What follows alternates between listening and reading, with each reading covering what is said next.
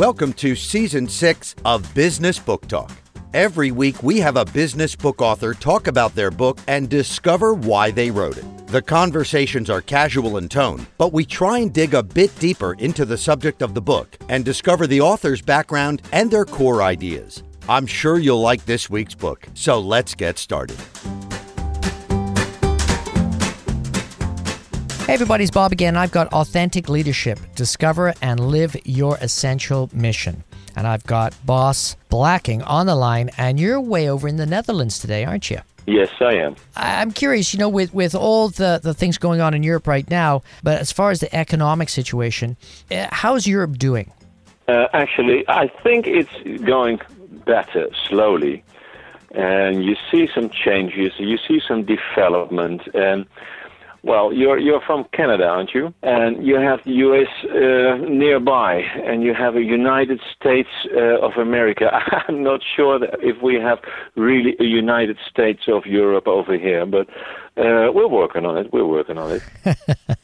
So, your book, Authentic Leadership. Why did you think it was important to bring out a book like this?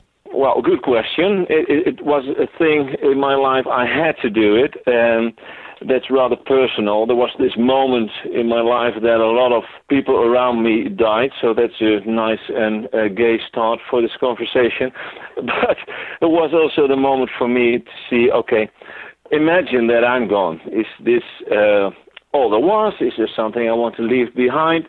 And that was the moment that I realized, my goodness, besides two beautiful children, there's something I want to leave behind, something that works, and that's the kind of philosophy that I was working on for a long time then, and so, okay, it's time to write it down. So if something happens to me, that it wasn't gone. And it sounds very sad and awful, but it wasn't actually. It was kind of thing I really wanted to do, I really wanted to write, and that moment, the philosophy was good enough to put it on paper. So that's actually the why. Now, did that change the way you ran your business, or because once you decide to do something that's life-changing like that, or at least affirming your philosophy in life, a lot of times it's like, wow, not only do I want to change my life, I also want to change my business. I want to change the way I do business. Did this happen for you as well? Well, actually, it was the moment that it was going quite fine. What happened, I didn't realize that, and maybe it was a little bit naive, but the moment I published my book in the Netherlands, it became famous. And, well, that's always very good for your ego. But what happens then, there are a lot of questions. Could you help me here? Could you help me there? Could you change or develop this organization? Could you run a program for this leadership development here? So actually, I only have 24/7, and sometimes I like to spend some hours with my family. So the reason was, or the solution was, okay, let's have an employee, because normally I worked on my own. It was a one-man business. So that was the moment that I decided to grow and to coach and train people in the authentic leadership philosophy. And so, yes, it changed a lot. And now we're, between 15 and probably at the end of next year, we have 20 coaches or advisors now working not only in the Netherlands. So, there was a lot of change for that. And I must say, it's fun. It's fun. I didn't realize that leading myself, because it's always easy to advise leaders. We have a saying in the Netherlands, the shoemaker probably has a hole in his own shoe. And that was the moment for me to prove, okay, Bas, put your money where your mouth is. Could you be the authentic leader yourself? So that was quite some adventure. Now, did you find that this new philosophy of being authentic was resonated with people in the Netherlands because it's kind of part of their culture, and then from there it moved to other parts of Europe? Or did it take off in places you weren't expecting? Well, first, the moment I did some research, I already realized, no, it's not a Dutch thing. It's a human thing. And I could prove that because I teach at the university here in the Netherlands, and there are a lot of international programs with leaders from all over the world.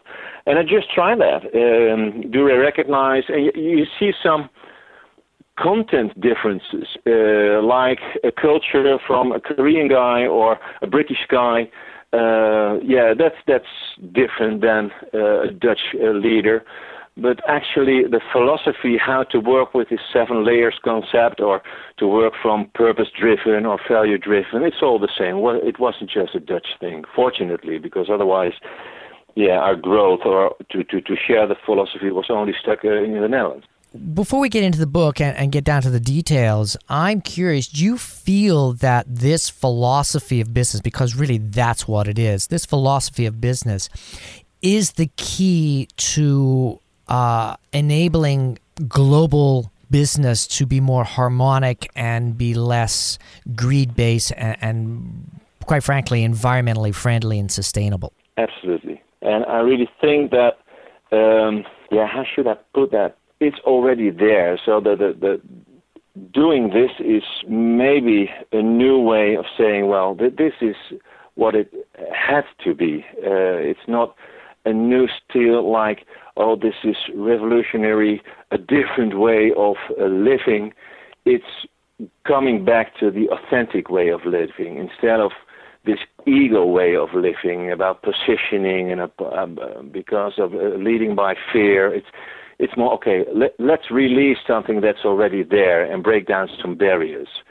And yes, that should be sustainable, and we can prove that it's sustainable to make this leadership get known in your business and to have this kind of leadership towards your clients, etc. Yeah, this is what we truly believe, and fortunately, there are some results and we can prove it. Jumping into the book, you've kind of got the front section, which is the layers. And I'm curious, you've got basically 7 layers, and then you go from ego to authenticity, which I would say would maybe be the topping on the cake, if you want to use that as a metaphor. So why layers? Is because each layer builds on itself, or can I jump and go, oh, well, I just want to do chapter 3, the skills layer, or will I lose stuff by not doing it in order? Yes, you probably will lose stuff because to fully understand something about layer, you have to understand something about behavior and the thinking in terms of consequences. So the first time, sorry for that, Bob, you have to read all the book. What happens is that what I see is that leaders, if they once read the book, what they do, they pick up the book another time. Okay, I want to know that because a lot of ego behavior is going on in my business. And then you can just pick one example to go into depth there. But yeah, sorry, you have to read it all. Now, it's for people that, don't have the book in their hands, really it's not a large book in that sense because, from layer 1 to from ego to authenticity, which is basically chapter 8, that's 189 pages. And then you've got a tremendous amount of appendix material and research in the back of the book, which I really, really enjoy because if you want to do further study and further reading, you can really dig down and get to specifics and grow as far as you want. Yeah, well, thank you for this compliment, Bob. The way it was being read, I had some readers that helped me to write the book. And I must say, the advice I got a lot, don't go to depth there, boss. No, just make it not a simple book like it's an easy book, but take all the stuff that's going deeper than usual and take that and bring it to the appendix. So what the idea of the book is, it should be a kind of self-coaching concept. If you read this book and you have a question and you can see all kind of little things like try this or try that, it should be good enough just to read the chapters. And if you really think, well, I want to go into depth, for example, a lot of leaders, they are worrying is, I want to develop my culture. How do I do that? And they had lots of failures in previous programs. If you want to do that, you go into appendix and see how it works with values and norms and prescriptive norms and all kind of that stuff. But normally you just read the book, and it should be enough to coach yourself with a lot of problems or issues you have. What advice do you have for people actually that are going to jump into this book and read it and say, you know what, I like it, I like this philosophy, I want to move forward? Is it something that works best by just jumping into it and then discovering the questions you need answered? Or is it more of a thing you have to completely understand and then move into it? No, you don't have to completely understand. I can tell you what kind of leaders do read the book. You can say there's a kind of people who are really interested in development. So it's not only the leader, the manager, but you see a lot of teachers. Nowadays, there's something fun going on. Fortunately, I see young ones, like 20 years, 24 years old, already busy with things like raison d'être, the really meaning of life. They are interested in this book. So it's people who are interested in how does behavior work and how can we change that, and don't go like, oh, where does it come from, like in the past, and did you have your red bicycle from your daddy or mommy? No, it's not that kind of stuff. It's more to understand, how does it work? Why do I behave like this? And I see leaders who really want to develop behavior or develop the way of influence in the organization are interested, but they don't have to know a lot before they just read the book. It's not for the experienced coach or whatsoever. No, it's just to facilitate people to how to develop behavior or culture in an organization. Let's touch a bit on the 7 layers. You've got environmental, behavioral, skills, norms, ego, values, and then authenticity, and then from ego to authenticity. Now, it looks to me, and when I was reading it, it really relies heavily on a person being conscious of their self. How does a person do that? Can you do it by self-reflecting, or do you really need somebody that you can go to and get bounce back from and say, hey, where am I failing here? Or who am I actually? Well, the second thing helps a lot. But the purpose of this book is that you can do it yourself. But what I see a lot is that we have this peer group coaching, that they use this technique or this philosophy all together. It always helps if another person reflects on your behavior. But the 7-layer concept, it's to ask yourself the right questions, and that's not that hard. What I mean, the question, if I want to develop myself, and this was the case why I used this concept of the 7 layers. I witnessed that a lot of leaders are sometimes digging too deep for solutions, and other leaders are not digging deep enough for solutions. And that was the moment, to be honest, I was very motivated by the theory from Bateson. They had this theory of logical levels of thinking. And that inspired me to take a look, but it didn't work for me. I just missed something. I couldn't solve the problem, so I was dealing with these leaders. But to answer your question, if you ask yourself the right question, it's quite logical to do it yourself. It's about listening how you make this problem, how should I explain it? If you write the problem in one sentence, the way you pronounce the problem will tell you on which layer it is. Let me give you an example. If your problem is, my leader is too dominant, he never listens. If you listen to yourself, you hear it's not about yourself, it's about something in your environment. So you know, this is on the surface level. So probably the solution won't come up on this environmental level, because I talk about a problem in my environment. The question is, what will I do with this problem? There we go, to a second level. And you can continue. Do I need skills to solve the problem with my leader? I go to the third level. And what if I have the skills to deal with my boss, but I don't? And this is actually more a leadership kind of problem. Most leaders already have the skills to deal with their problems, but they don't. So it means we have to dig one layer deeper. And there's these norm skills. And so you can continue to ask yourself, if I have a solution on this skill and I don't do it, or I do feel extremely uncomfortable doing that, I have to dig one skill deeper. So that's one layer deeper. So it's a long answer, but the answer is you can do it yourself. The moment you understand how adaptive the philosophy is.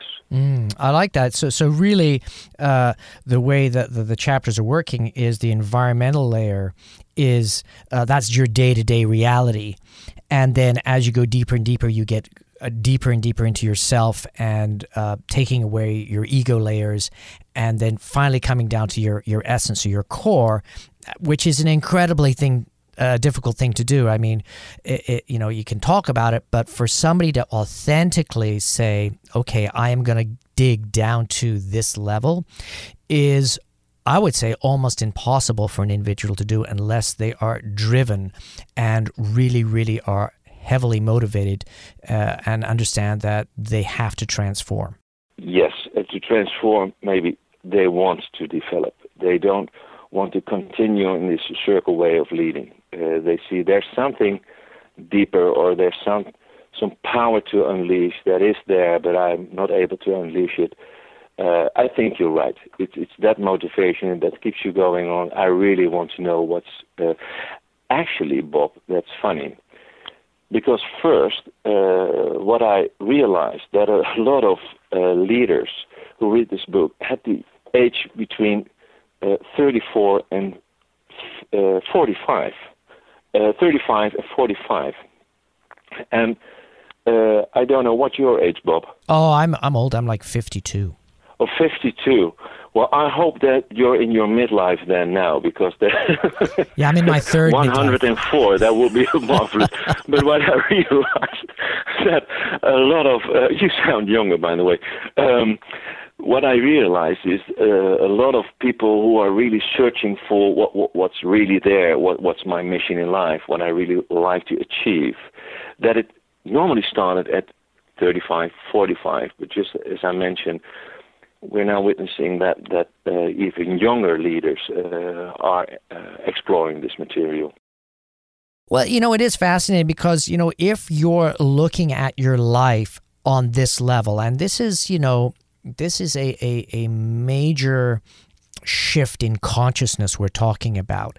And regardless if you're doing it as a leader or a leader of a family, the father figure or the mother figure, or if you're working with a not-for-profit organization, anywhere where you're interfacing with other humans, let's face it, your whole life, unless you're a hermit, if you have this authentic reality to yourself and you're being authentic to yourself, and that's the tough one, being authentic to yourself, because we're incredibly good at lying to ourselves and then saying, oh yeah, well, that's the reality, and a lot of times it's not.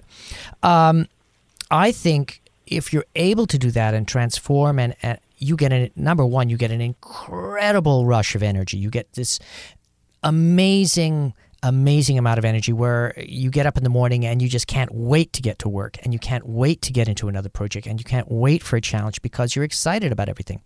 This type of attitude actually motivates everybody on your team, even if they're not going to follow the philosophy of this book to the letter. It doesn't matter, because as the leader, if you're being truly authentic, if you're truly energized at the level that you can get energized, people just get sucked into the void and they love it. They're people that work because they love their work, are super efficient, and it's and I just don't understand why businesses don't understand this. That is real ROI. You're going to get amazing return on your major investment, and most companies' major investment is their people. That's one of the most expensive things for your company to keep it running, is the talent. And if they're authentic, or at least if you're authentic and they get that and they're motivated and they're excited about their job, you're getting incredible return on investment with these people. Wow, Bob. So that's my rant. Yeah, Bob, this is what I want to record. This is what I want to put in the air. Absolutely right. So it's fun to talk to an authentic leader here. And the moment you unleash this power and leaders who witness this process and that they see these employees are really inspired and motivated. That's their, how you say that in English, rocks their boat or makes them extremely enthusiastic. But to be honest, you make it sound like it's so easy. On one hand, it is so, but my goodness, to really unleash your power and really to stand there and really do your thing and really speak out and really put your energy to the things you really want to put energy on.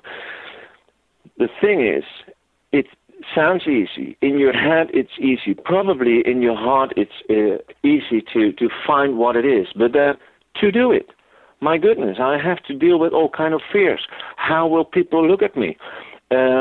What kind of position I want to have in this group? Don't they think I'm like a happy clappy leader? And get real. Don't be that reckless. Don't be that naive. The world is another way, like you say it is. So it takes a lot of guts for these leaders to step out of that comfort zone and really unleash its power, like you put it well. And that's the biggest thing, how to deal with this fear. The moment I really say, well, this is what I want to do. This is what gets me inspired.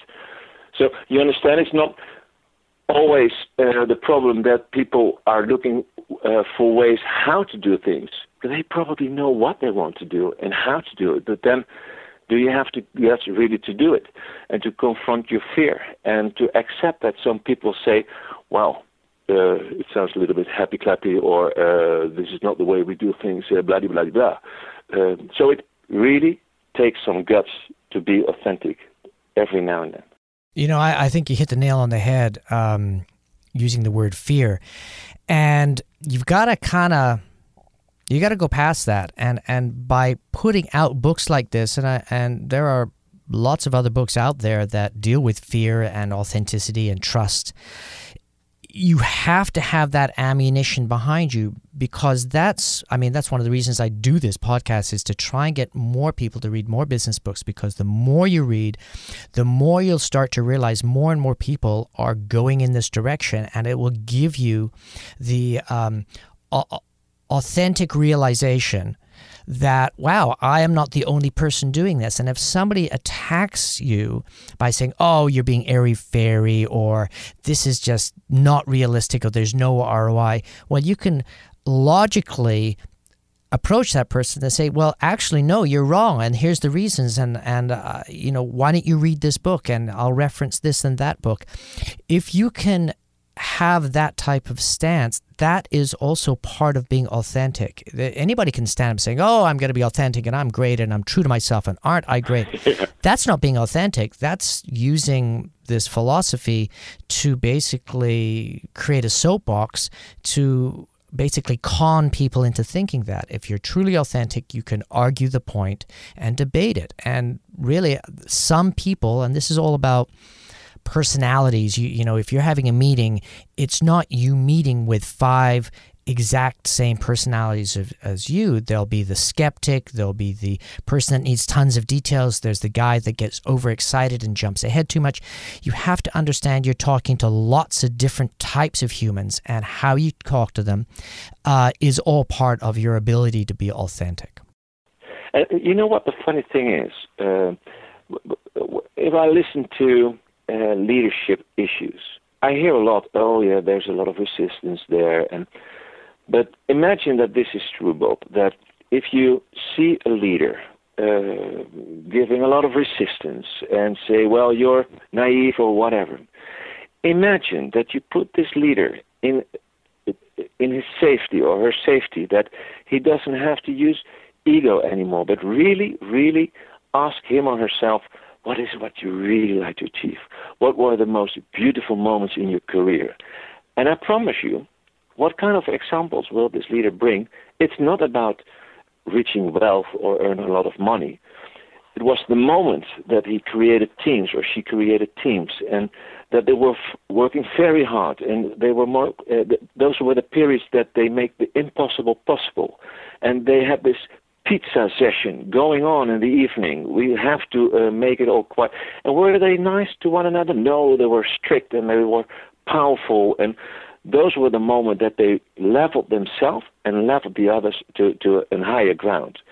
And exactly, also the leader with a lot of resistance. And if you ask them, tell me about your happy moments in your career, they will tell you all these same, in their words, naive stories about how beautiful it could be. So it's nice to realize. It's also for my colleagues something to realize. If you have this dominant, demolishing leader in front of you, be sure that deep within there's this authenticity that he wants to get out and really create beautiful stuff instead of looking at me how powerful I am. So this sounds like amen, but this is what we see happening. So also the dominant leader deep within, they want to create beautiful stuff. Oh, I can't agree more. The whole thing is, and you kind of mentioned this in this book, there are different types of leaders. You know, there's the dominant leader, there's the aggressive leader, there's the bully leader, there's the wimpy leader. They're like, there's all these styles, but they are just a shadow of what their authentic, real leadership is because they don't have the confidence to step up and being authentic and truly believe. If the guy is a bully, the only reason he's a bully is because he was bullied, and that's what motivated him, and that seems to work for him. But if he was authentic, he might not be so much of a bully because he realizes, oh, the reason I'm a bully is because I've got this thing inside me that's driving me crazy because I have to get it done. And he has his own bully, which is himself inside his head. And that's what he's got to get rid of. Yeah, well put. And maybe he can use his bully quality to break down barriers, to release things. So also if you are the bullier, the powerful, the demolisher, the diver, the dodger, the nice guy, all kinds of egos. How can you change that from a kind of attacking mode to a constructive mode? So even if you see this bully leader, how to use this talent to create beautiful things. That's where the book is about. Also, the funny behavior, can you laugh about it and see how you can change that behavior into something constructive? It is possible. Yeah, I think a lot of people just have to give themselves permission. And a lot of that is based on what your childhood's about. And if you were brought up in an environment which was very permission-based, that you were basically trained that you do not move forward without permission, that's one of the hardest things to break through because it cripples your ability to work efficiently in a company. Yeah, am I allowed to be myself? Maybe that's the biggest question. And maybe there's something that has to do with fear as well. What we see a lot, you hear that in a lot of philosophies, and I to be honest, I must agree that it's not. You had this beautiful poem from Williamson. I think it was the moment that Nelson Mandela had his, how you say that, when he started to become the president. He had this saying, "It's not about the things we can't do; it's about a strength that we are afraid of." It's a quote from Williamson. I put it somewhere in the book, that it's not because the things I can't do, but sometimes I'm afraid of the beautiful person I am. Is it really something I can show? What can happen? How uncomfortable people can feel if I really stand for what I believe in and what I want to create. So, like you put it, it's not always. Actually, most of the time, it's not the fear of other person, but really the fear, am I allowed to be myself? Is it really what could happen to me if I really unleash my own power? It's one of the biggest tragedies in life is, as children and young adults and at that stage of your life, you are already that way. You are being yourself. And as you're trained to be more socially acceptable and told to don't do this and don't do that, you internalize it and you personalize it too much, and that kind of becomes part of the track of your personality.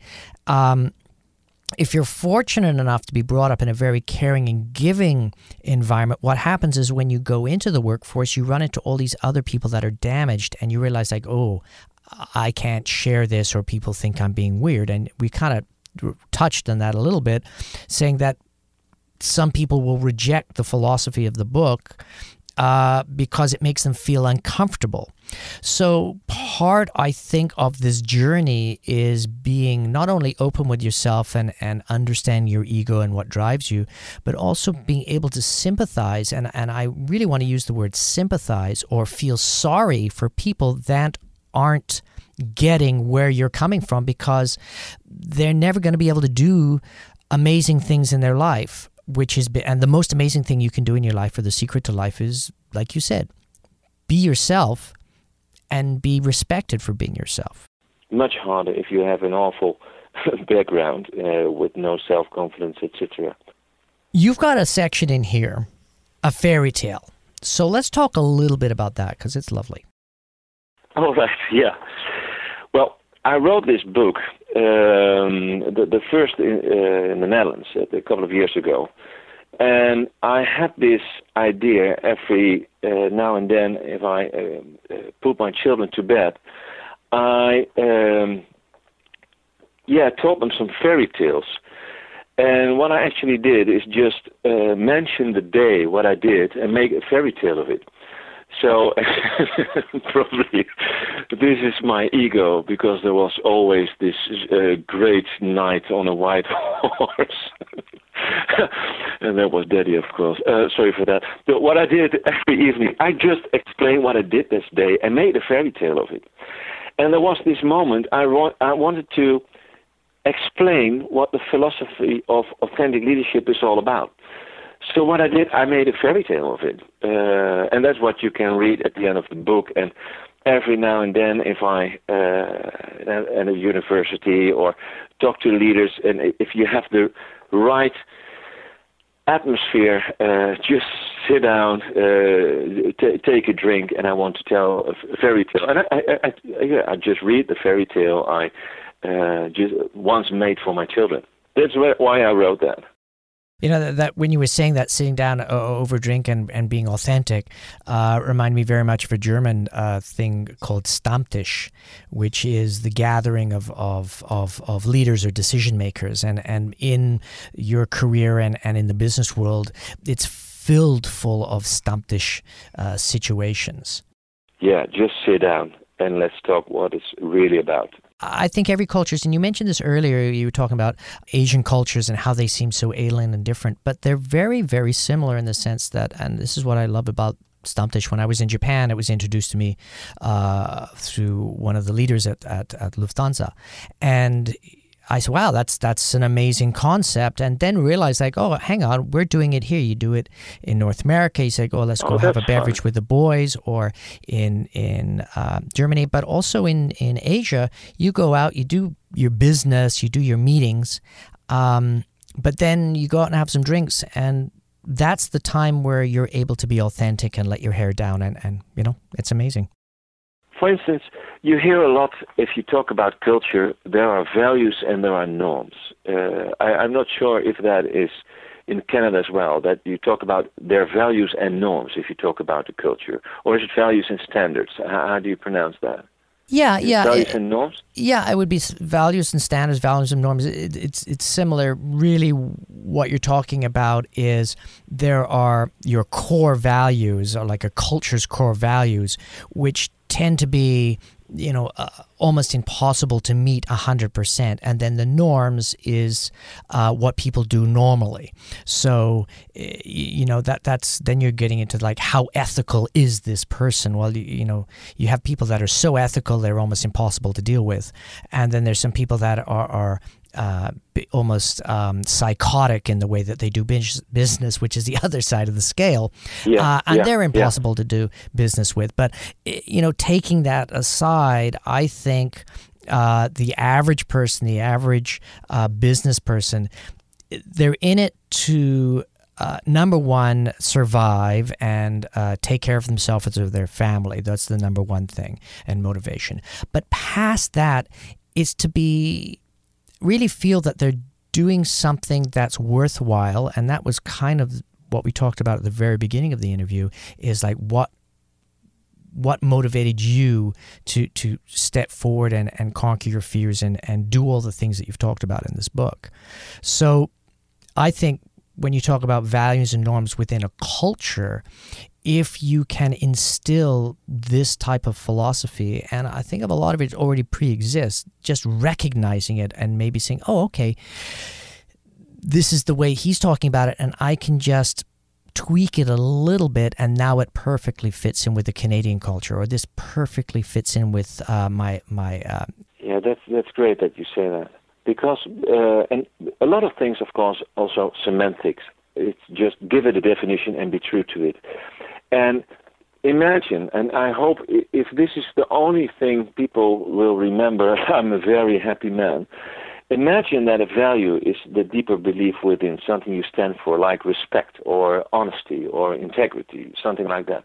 And the norm is how to translate this value into behavior. Like respect is, in behavior, I really listen to someone. That's a way to express your respect to another person. Or respect could be that I look you into the eyes and show that I'm there for you.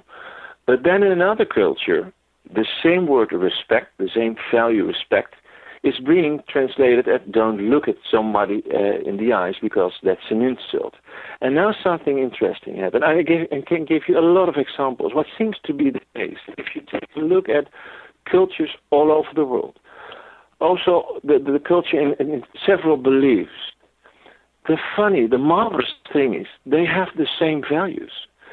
If you define the values that way you stand for, like integrity or respect of honesty, etc., it's in every culture. So people, or also in countries, and this is our opinion, we don't have different values. What is different is the way we translate these values into norms, our behavior. For instance, if you see a leadership in leadership cultures, in the Netherlands, we're, I'm afraid, a little bit famous that we are rather direct, and probably we can be seen as blunt because we just say, well, that's our way to show respect. I don't want to lie to you. I just want to tell you the truth, and with a positive intention. But can you imagine me working in London and being very direct and tell you, okay, this is your ego and you're confronted now with the chairman. This is something I see at the table. That's very disrespectful in their eyes. So what was the way I saw in the 7 layers? The difficulty is if we have a culture problem, just listen to the radio, look at the television, listen carefully what leaders tell if they talk about culture differences. They are talking about it's not respectful, it's not honest, it's not open, it's not transparent, but that's not the truth. It is open, it is transparent, only not the way you describe transparency in your culture. So what you see is a lot of culture. This is a dream of me, Bob, that I can explain, and maybe not me. It's not that I have to explain it. No, this is especially not my ego. But imagine that people realize that every culture in the world has the same values, but that we only differ in our norms. So that, but unfortunately, if we have a culture problem, I will probably tell you, you're not transparent, you're not reliable, and that I'm taking this problem too deep in the 7 layers. I hope I didn't lose you in this sentence with a lot of words, but this is something I like to share. No, I think it's brilliant, and I think it's one of those truisms that you hear every now and again, which are quite rare.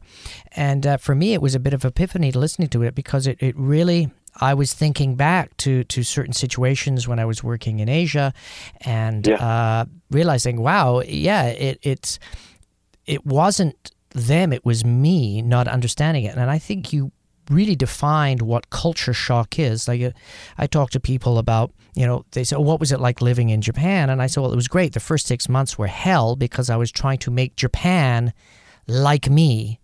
so I could deal with it. They don't understand it. Yeah. So then as soon as that broke down and I said, okay, well, maybe I should change to fit in with the Japanese culture, then everything was fine. Yeah, you had to understand how they defined things like respect, reliable, etc., etc. And did you recognize that if you are the stranger in Japan, that you really have this feeling they really don't understand the world? Yeah, I think, you come in there as the North American and you say, hey, I'm here to help. I'm from North America. We're great at stuff. We've got this big ego, huge chip on our shoulder. I'm here to help you guys, and we're going to do great. And if you do that as a leader, you got like everybody in the crowd is like, who is this jerk? He doesn't know what he's talking about. and you just come off as some sort of lunatic. So I think definitely having an authentic leadership approach would help you if you decided to go for an expat career move, for sure. Yeah. Did you ever see the size of the Netherlands? No. I think you're right, because you can't. It's so small. But can you imagine if a Dutch guy come to America? Yeah, let me one time explain how it works. Well, I think, my whole approach to doing business is trying to find like-minded people. Because, you can only educate for so long in your life, and then you realize that, I can't change the world, so I'm just going to work with people that get what I'm about and understand it, and together we'll be stronger and we'll be able to do more and we'll have a lot more fun. And all the other people that don't get it, well, that's too bad for them. And I really feel sorry for people that don't get it and can't work with me on the level that I need to work with them. And it's very easy to, within 5 or 10 minutes of me sitting down with an organization, I'll know if they're a good fit or not. And it comes to the point where, I'll say, guys, let's stop right now. It's just not working. I can tell already that this isn't going to work. So let's just stop it. Let's have a coffee. Let's talk about some sports, or if you guys want to go back to work and catch up in your day, that's fine. I'm just going to go, whatever works for you. And, the people that don't get it, they get really pissed off. Yeah. But how did you learn this, Bob, to do that? How did you learn it yourself? Well, because I traveled a lot, and I was forced to realize that it's not me. It's in Japan, even though I didn't speak Japanese well enough to converse on a highly intellectual level, I would end up running into different artists or other people that we resonated, and we had an incredible time, and we maybe draw pictures to communicate and used incredibly bad English and very embarrassingly bad Japanese. But we had a lot of fun, and we really communicated at a core level. And for me, that's what I brought back from my travels, is like, why can't I have that same approach to doing business and dealing with life here in North America? Just because I speak the same language doesn't mean we're talking the same language.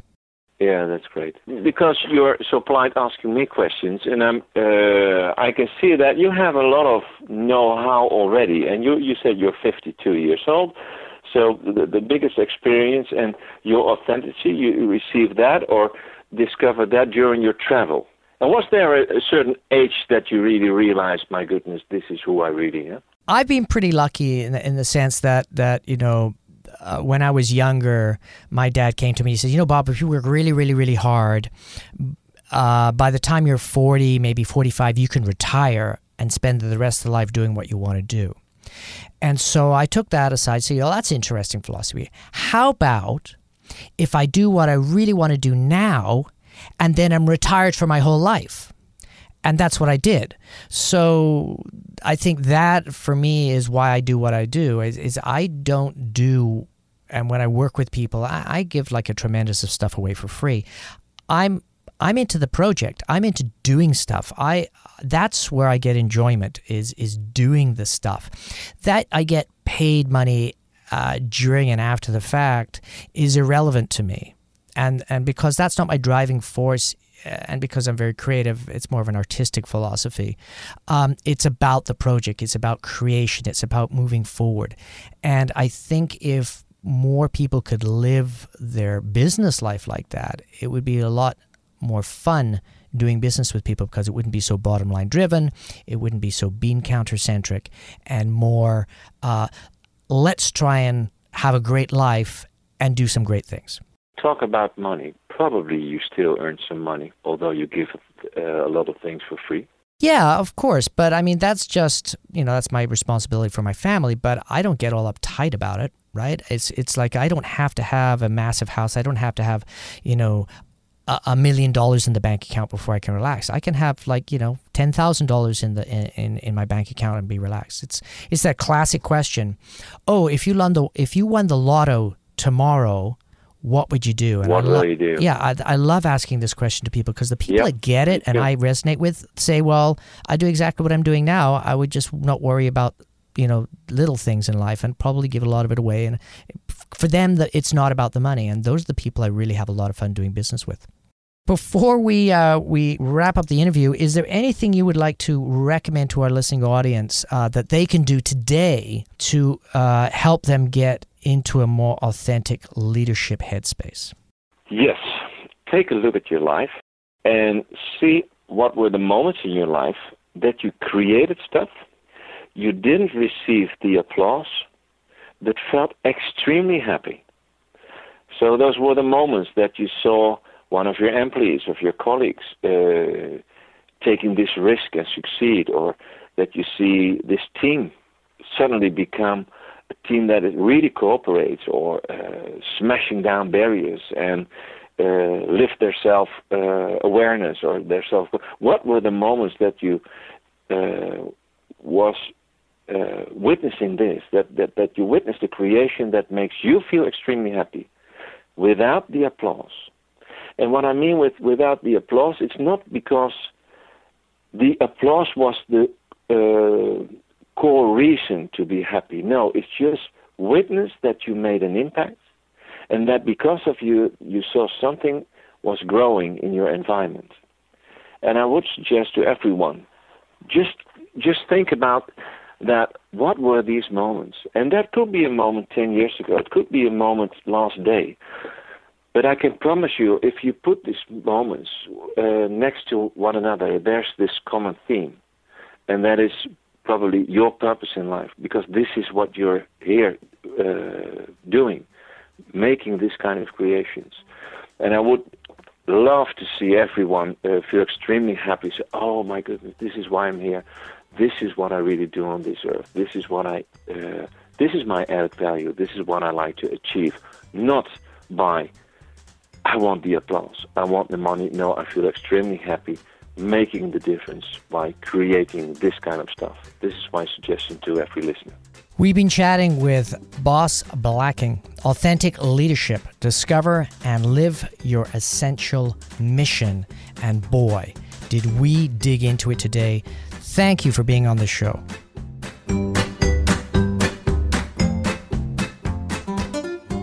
Thanks for listening to the show. And don't forget to subscribe and rate us on iTunes. Like us at Facebook.com/Business Book Talk. Follow the host on Twitter @Bob Garlick. Visit the website businessbooktalk.com for show notes and lots of other great interviews. See you next week.